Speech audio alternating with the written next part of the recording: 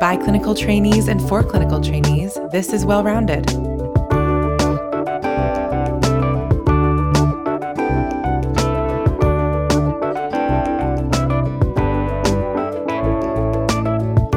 This installment of our special COVID-19 series will take a look at the history and larger societal implications of pandemics. Your hosts are Isabel Rosenthal and Dan Arteaga.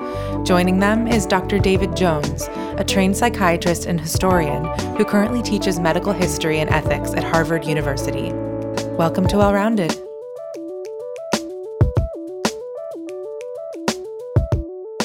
Hey, Isabel, how's it going? Hey, Dan. It's okay. I'm glad that we're talking again tonight about a topic that is on the top of mind for all of us, and that is the response in history to this novel coronavirus that we're all experiencing now. Yeah, absolutely.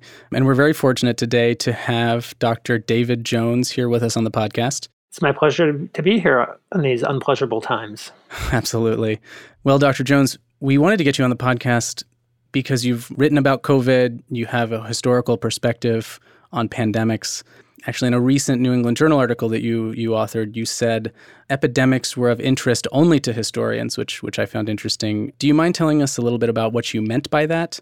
Because now it feels like infectious diseases are critical to all of our lives. Yes, my comment about epidemics appearing to be of interest only to historians was talking about thinking that prevailed back in the 1970s. Mm-hmm. With the advent of antibiotics and immunizations, which really transformed medicine in the 1950s and 1960s, many doctors became confident that epidemics would never threaten human populations again. And it was in that setting that people started to think it was only historians who would ever care about these events that were a relic of the human past. But as soon as that hubris emerged, it started to be first eroded by diseases like herpes and Legionnaires, which were considered to be new diseases in the 1970s. And then that confidence was completely shattered in the 1980s with the dramatic emergence of the AIDS epidemic. Mm-hmm. And then since that time, it has just been one after another. In the 1990s, when I was in medical school, that was when Ebola first came to widespread public attention. And there was something about the horror and fear of that disease that really captured the public imagination. Then in the 2000s, it was SARS, and then fears of influenza epidemics. And you start to see people, experts, warning that the next great pandemic is inevitable. It will happen. We live in such a globalized world. All the risk factors are in place. And people might have been reassured. They had predicted influenza pandemics in 2006 and 2009, and nothing really came of them, and SARS was relatively easily controlled. The Ebola outbreak in 2014 in West Africa was a shock and a bit of a surprise. But now, 5 years later, we have not quite mastered, but substantially controlled Ebola with both immunizations and new treatments. And then all of a sudden, now we find ourselves in this epidemic of COVID.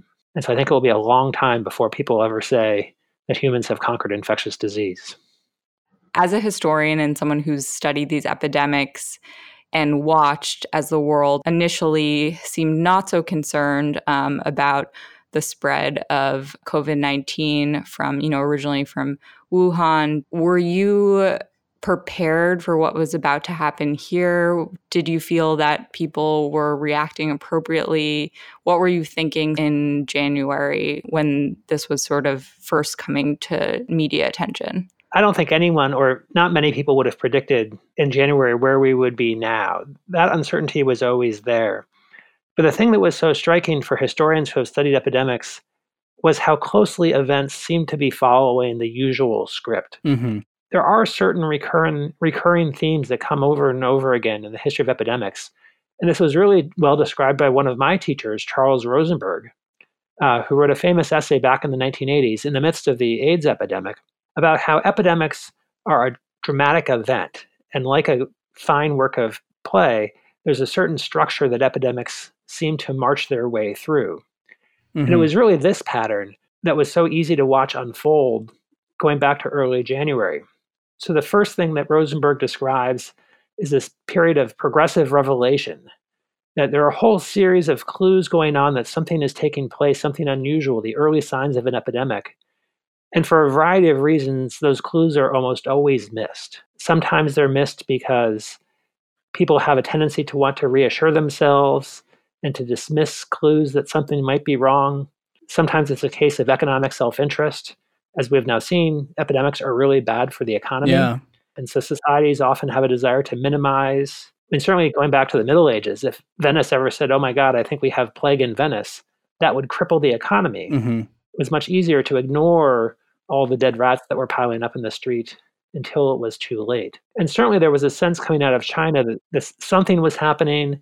We heard all these rumors that the government was trying to squelch these rumors. And a lot of people, I think, on the outside said, well, that's China. That's not going to happen to us. We don't need to worry about this yet. I think we were all guilty of feeling a little bit like that. Oh, absolutely. But what happens is eventually, as the epidemic takes hold and accumulates, these signals become impossible to ignore. Mm-hmm. And again, in the classic accounts of bubonic plague, or in Albert Camus' famous book about a plague outbreak, eventually there are so many dead rats that you can't ignore them. People start getting sick. People start dying. The emergency rooms start to fill up. And at some point, even the biggest denier has to admit that something has happened. And eventually that happened in China. Would you maybe consider, the current reports coming out of Milan and the retrospective studies coming out of China kind of being that moment for us now? Yeah, the thing that's complicated about this epidemic, and it's probably true for past epidemics, the basic pattern you see, and Rosenberg described these three acts of progressive revelation, then managing randomness as we attempt to explain what's going on, and then the third act where we negotiate a public response. Those have played out on a different time frame for the different parts of the world. So China was hit first. So you can see China march its way through those three different stages of the epidemic response. And so China was well into Act 3, trying to figure out how to contain and control this epidemic, when the rest of the world is still, borrowing the language from psychiatry, pre-contemplative. We hadn't really realized that this was going to be a problem for the rest of us. And so while China is in, hopefully, the decline phase, then you start to see these clues that it had spread. And first it was to Iran, then it was Italy, and it was a small number of cases, and people were a little bit concerned, but not terribly concerned. And then there were these cruise ships, and that got a lot of attention. And again, it was still, I don't think, clear to anyone in the United States that this was going to be the epic defining event for us that it has now seems to have become. And the initial denial was all there. You can see it clearly in the statements of President Trump, who was consistently saying, there's no problem here. It'll be over in a few days. It's just a few cases. There's nothing to worry about. And you could track his statements to see him go from the early part of Act 1, and now he's fully accepted that there is something going on here, and he knew it all along. Yeah, exactly. And I think speaking of sort of leadership and the history of pandemics, are there historical examples of good leadership in times of pandemic crises? Boy, it's probably much easier to find examples of bad leadership during epidemics than to find examples of good leadership. Right, exactly. Because often what happens is the pandemic response often becomes politicized. And we all see this politicization as a fact of our current era. That's just not the case. And it turns out back in the early days of the United States, in the early 1790s, it wasn't clear that we would end up with a two-party system that we have now. The political parties didn't exist. And eventually, as the play Hamilton made famous, the country splits along the lines between the Federalists and the Democratic Republicans.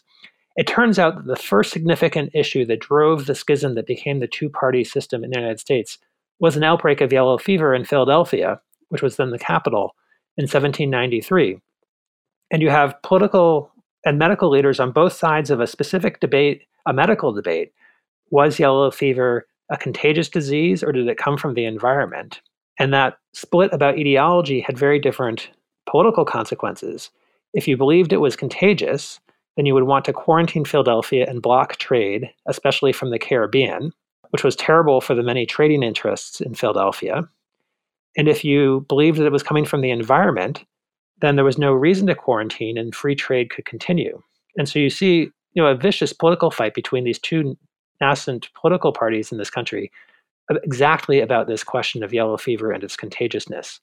And now you'll see that pattern time and time again. Whenever an epidemic strikes somewhere, it always gets politicized. You'll have competing political leaders on either side of the issue.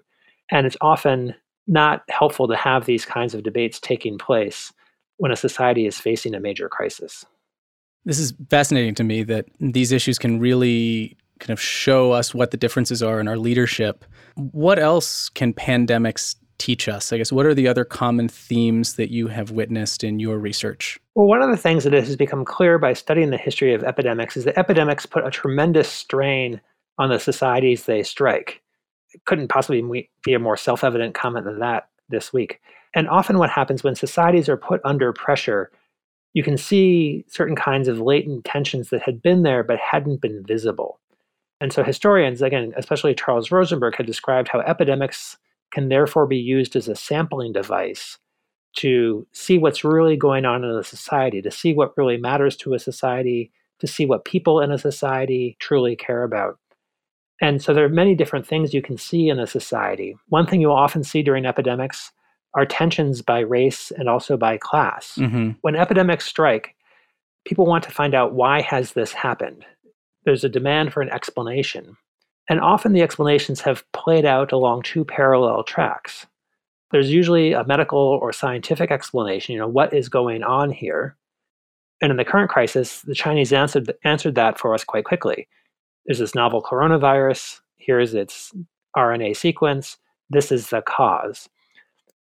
But then there is often a much more social, political, economic, existential question. Why did this happen to us? Why now? And this almost always involves blaming someone for doing something. Mm-hmm. And in the current case, there was all this fixation early on these Chinese meat markets and these practices that Americans seem as strange and exotic. But you can find that in any epidemic in the past. There were concerns when there were epidemics in the 19th century that somehow was the Jewish population doing this. Or when bubonic plague struck San Francisco in 1900, it was blamed on the Chinese residents who lived in Chinatown. When AIDS struck in the 1980s, it was blamed on gay men and injection drug users. And so there's always this desire to blame someone for it. And then tragically, what happens is the people who are blamed are often excluded from the caregiving efforts. You would hope that when epidemics struck, a society would rush to take care of those who were the sickest. That's not what we saw with AIDS in the 1980s. It's not what we saw with plague in San Francisco in the 1900s. It's too soon to tell what will happen in the United States. I hope we won't see that kinds of backlash. There had been early stories of anti-Chinese bias in the United States so far. Right. But I hope people will realize that kind of blaming response, as ubiquitous as it has been in the history of epidemics, just is not productive. Mm-hmm. And what we really need right now is for society to rally and support everyone else and take on this challenge together.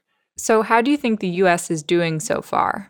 If you had asked me a week ago, did I think the American population would quietly tolerate extreme social isolation, I would have been hugely skeptical. And I'm really amazed that people have been so willing to go along with this. Yeah. But just as the epidemics put strains on society, our responses to the epidemic will also put strains on society. And so there's a real question of how long people will be able to keep this up with good humor. I think there's a lot of fear. And how are you feeling? Are you feeling afraid? Should the public be concerned right now?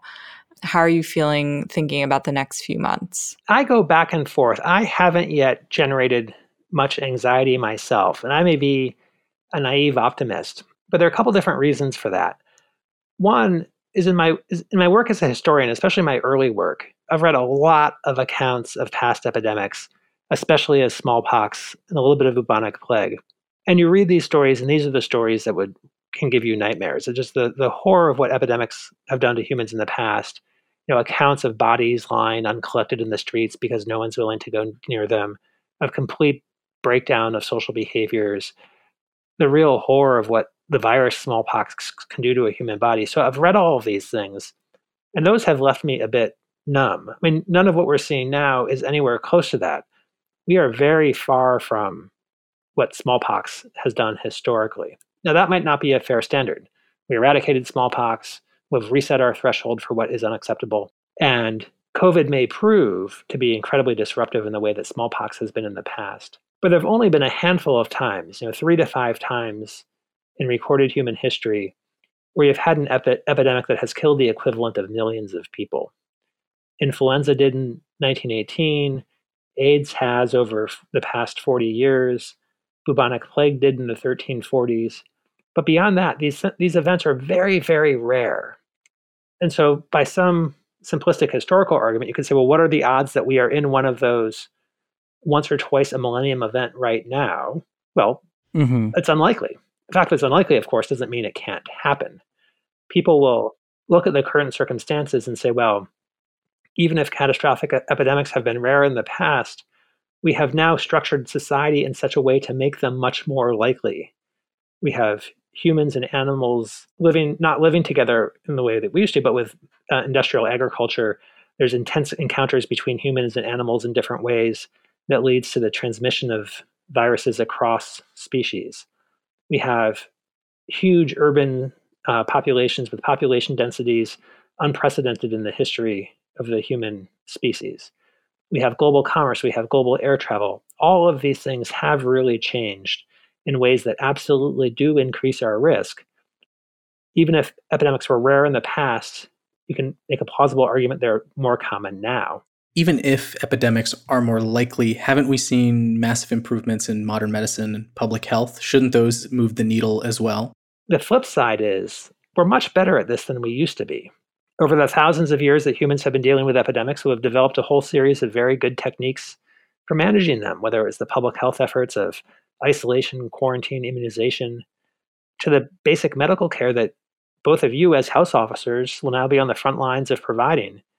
If someone went into respiratory failure in 1918, there was nothing you could do for them other than give them a warm blanket and say prayers for them. Now we can do extraordinary things to keep people alive, to get them through a viral storm. Of course. The challenge isn't so much, do we have the technology that we need? The challenge is, can we get it to everyone who needs it? And that's always the fear about shortages of ventilators, shortages of ICU beds. That's what's driving the huge efforts at social distancing.